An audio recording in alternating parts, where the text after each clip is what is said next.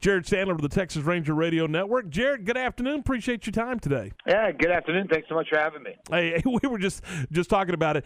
In the past, everybody would be looking around going, man, are they going to play tonight? Well, not a problem. Roof closed. Let's go. Yeah, I thought that this was like the more underrated benefit of the roof. Everyone talked about the heat, and there's no doubt that probably in about a month or so through, mid-August or whatever, it's going to be an incredible asset. But it does rain here. We're not Seattle, but it does rain. And knowing that, you can make a 40-minute drive, or maybe you're driving from Waco or wherever, and you don't have to worry about a rain delay or a possible rain out or anything. It's awesome. You know that whenever the schedule has a home game, it's going to start on time, and that's definitely the case tonight. Jared, a lot of energy to get the team back to 500, and then the San Francisco and Houston road trip. Did you see anything different in the road trip from the way the team played, or is this just baseball? You're going to have some of the ups and the downs.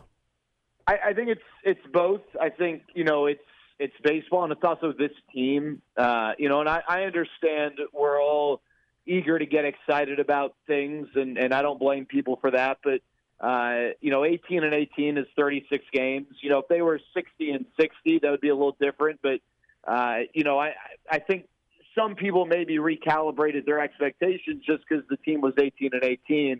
But it's a young team, and they're gonna have volatile stretches like they just did, where they go and then lose 6 straight. An entire road trip. I think from a baseball standpoint, the command and control that the staff demonstrated throughout the first 36 games was a little more absent, especially in that Houston series. But that's also a credit to the Astros. They're a really, really tough offensive group. They might not be as talented as they were a few years ago, but they're still the best 2-strike hitting team in Major League Baseball, and they make it awfully tough on pitchers, and they maybe bring it on pitchers to have a little lapse in command and control. So, I think we saw that, some critical defensive miscues in that San Francisco series. Both games were tight games that maybe were broken open or put out of reach a little bit because of a throwing error from Charlie Culberson, which just isn't the norm. He's really good defensively. He made a tremendous play last night. And the bats, for the most part went quiet, but I think that's the part to me that's the most normal. I think that, this is a lineup filled with guys who are actually, playing pretty well. I just looked last year, the Rangers finished with not a single qualifying hitter who had an OPS above league average. Right now they've got 6. So the lineup in general has been good, but I think it's going to be a streaky lineup just because you don't have a bunch of proven known commodities, and there's going to be some ups and there's going to be some downs, and that's kind of what we saw over that road trip. You mentioned ups and downs, and in what in some twists and turns, whatever, however you want to describe it. Talk about Chris Woodward. I don't know Chris. I mean, but it does seem from the outside looking in that he may be the right guy to guide this team. I mean, he doesn't seem to get too worked up when it's good. He doesn't seem to get too worked up when it's down.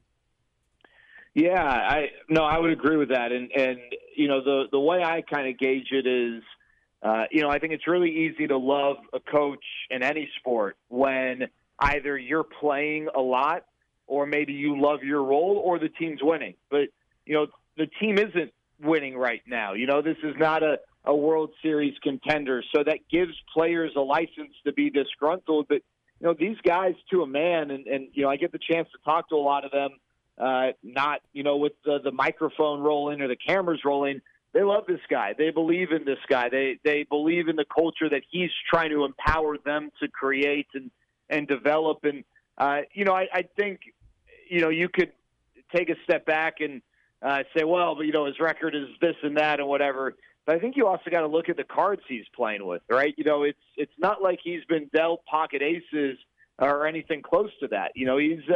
It's unfair to measure his abilities as a manager just by looking at the record, because not that the players aren't going out there to try to win, and not that he's not going out there every night to try to win, but organizationally, winning now is not as much of a focus as winning in, a year, 2 years, 3 years. And so I think those things have to be considered for people who want to just look at the record.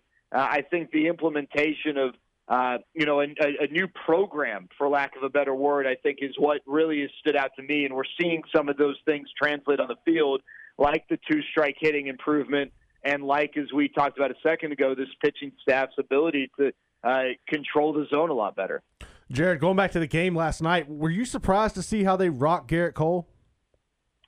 It's funny. Yes, I don't think anyone necessarily expected that. Garrett Cole has struggled in Arlington, his last 3 or 4 starts, and last night, no different. I mean, this guy's the best pitcher in the American League and maybe the best in the majors. I think a lot of people would probably give the nod to Jacob deGrom, but he's not far off. But they had really good at-bats, and they had a lot of two-strike damage, which is really tough against Garrett Cole, who is so good at just, getting ahead and putting guys away. I think I saw that, like, the Vegas money line was minus 270, and I would venture to guess that there will not be 10, maybe not even 5 games this year with a steeper money line underdog situation in which the underdog came out to win and came out on top and won. Definitely was surprised. But, on the other hand, it's like that's kind of baseball where, if you really kind of follow day to day, that none of these things are guarantees, even if, I could start on the mound against Garrett Cole and, who the heck knows what would happen. I'd get pulled after like 2 batters, but maybe, the offense could get the job done against Garrett Cole and the team could win. Thankfully, the Rangers didn't have me starting. They had Jordan Lyles, and he actually was really, really good last night. I saw your tweet last night about Isaiah Kiner-Falefa. What makes, in your opinion, why do you think he is the right guy to build a clubhouse around? Yeah, I just think his mentality. And to clarify, not, for people listening, I don't think that, like, he's the guy you build a lineup around. And they're 2 different things. But he is, as you put it, he's the guy you build the clubhouse around. He has got this son-of-a-gun attitude, and, he could be on the field with Mike Trout, Babe Ruth, Willie Mays, and he still thinks that he's the best player on the field. And I like that. I want that in my guys. When he stepped in the box against Garrett Cole and delivered a big RBI double, I can guarantee you that in his mind there was not a speck of doubt or fear or anything. Oh, I'm facing Garrett Cole. He works his ass off. There are a lot of guys who play with a chip on their shoulder, and they like to present all this bulletin board material, but then they go home and play video games for 20 hours and don't put in the work. Izzy's a guy who, his work ethic is, second to none.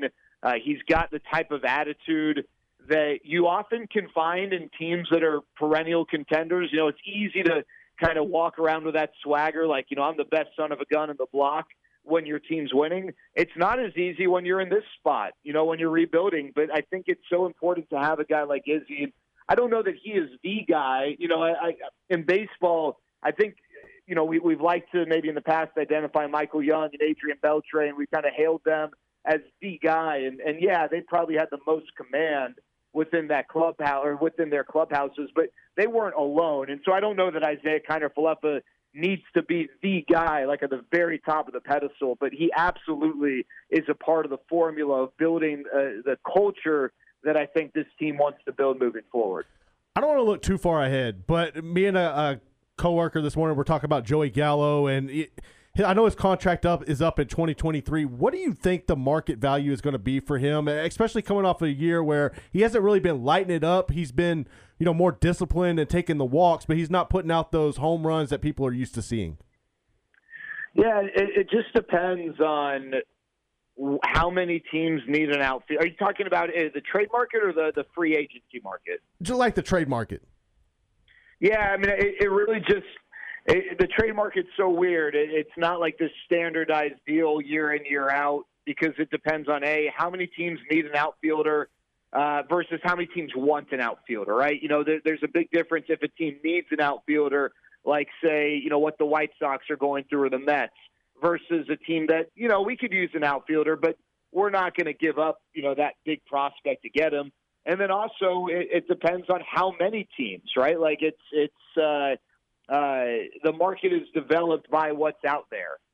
So just the sheer number of teams in general that are looking, and it might not just be an outfielder. Maybe it's a left-handed bat. Maybe it's some power. And the home run stuff, it's interesting because you're right. In April, he looked like a singles hitter, but in May, he looks more like Joey Gallo, the power hitter. And so it'll be interesting to see, a month from now, what maybe has the prevailing character type, if you will. But I do think there's going to be a lot of interest in him as far as like what to expect. Maybe you get a top 50 prospect in baseball. Maybe.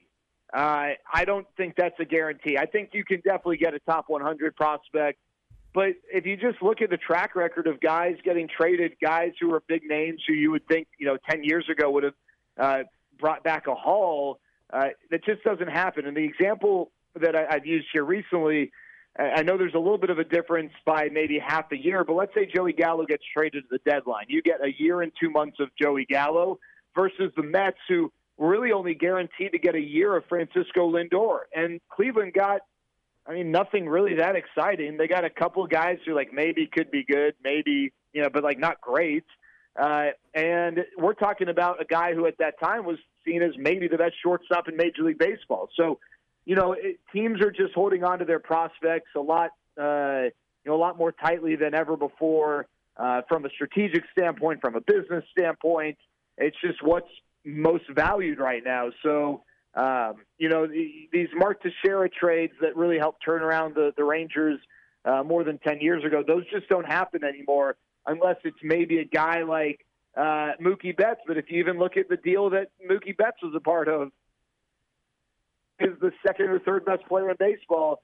Even Mookie Betts didn't bring back a haul for Boston. So, it's interesting to see how the trade market has changed. And unfortunately, sellers are the ones who are suffering the most. The buyers are able to get guys for maybe pennies on the dollar for what it used to cost. Jared, I know you got to get going, and you got the broadcast coming up in an hour or so. But I wanted to get your thoughts on what I think is a rarity in baseball. You saw it last night, Adolis Garcia with a steal of home and a home run in the same ballgame. That's kind of cool. It is, yeah. It's not quite the Jackie Robinson straight steal of home, but it's still cool nonetheless. And it was, I think a pivotal moment, not that it broke a tie or anything, but, this is a Yankees team, whether their offense is struggling or not, it's still the New York Yankees with some pretty impressive names in their lineup. And just to give yourself a little extra cushion, and to do so, I don't know this to be true. Is a run on a ground out RBI the same as a double steal like that? That counts the same, but is giving up a run the way the Yankees did a little more dejecting? I don't know. But it definitely seemed like, that brought some energy back. And it's just a fun play to see that. And, honestly, guys, it was horrible execution by the Yankees. For them to throw down in that situation and not be able to execute it was, really poor. You either don't throw down and doing some research. They hadn't thrown down in that situation at all this year. For whatever reason, they elected to throw down last night, but then the throw short hopped or was wide, whatever, DJ LeMahieu, so it made it tough for him to throw back home. It was just really horrible execution by the Yankees, and, nice job by the Rangers of putting themselves in a position to steal a run. As always, Jared, we appreciate your time. Have a great call tonight, and we look forward to visiting with you again soon. Sounds good. Thanks so much, guys, for having me. You bet. Jared Sandler from the Ranger Radio Network.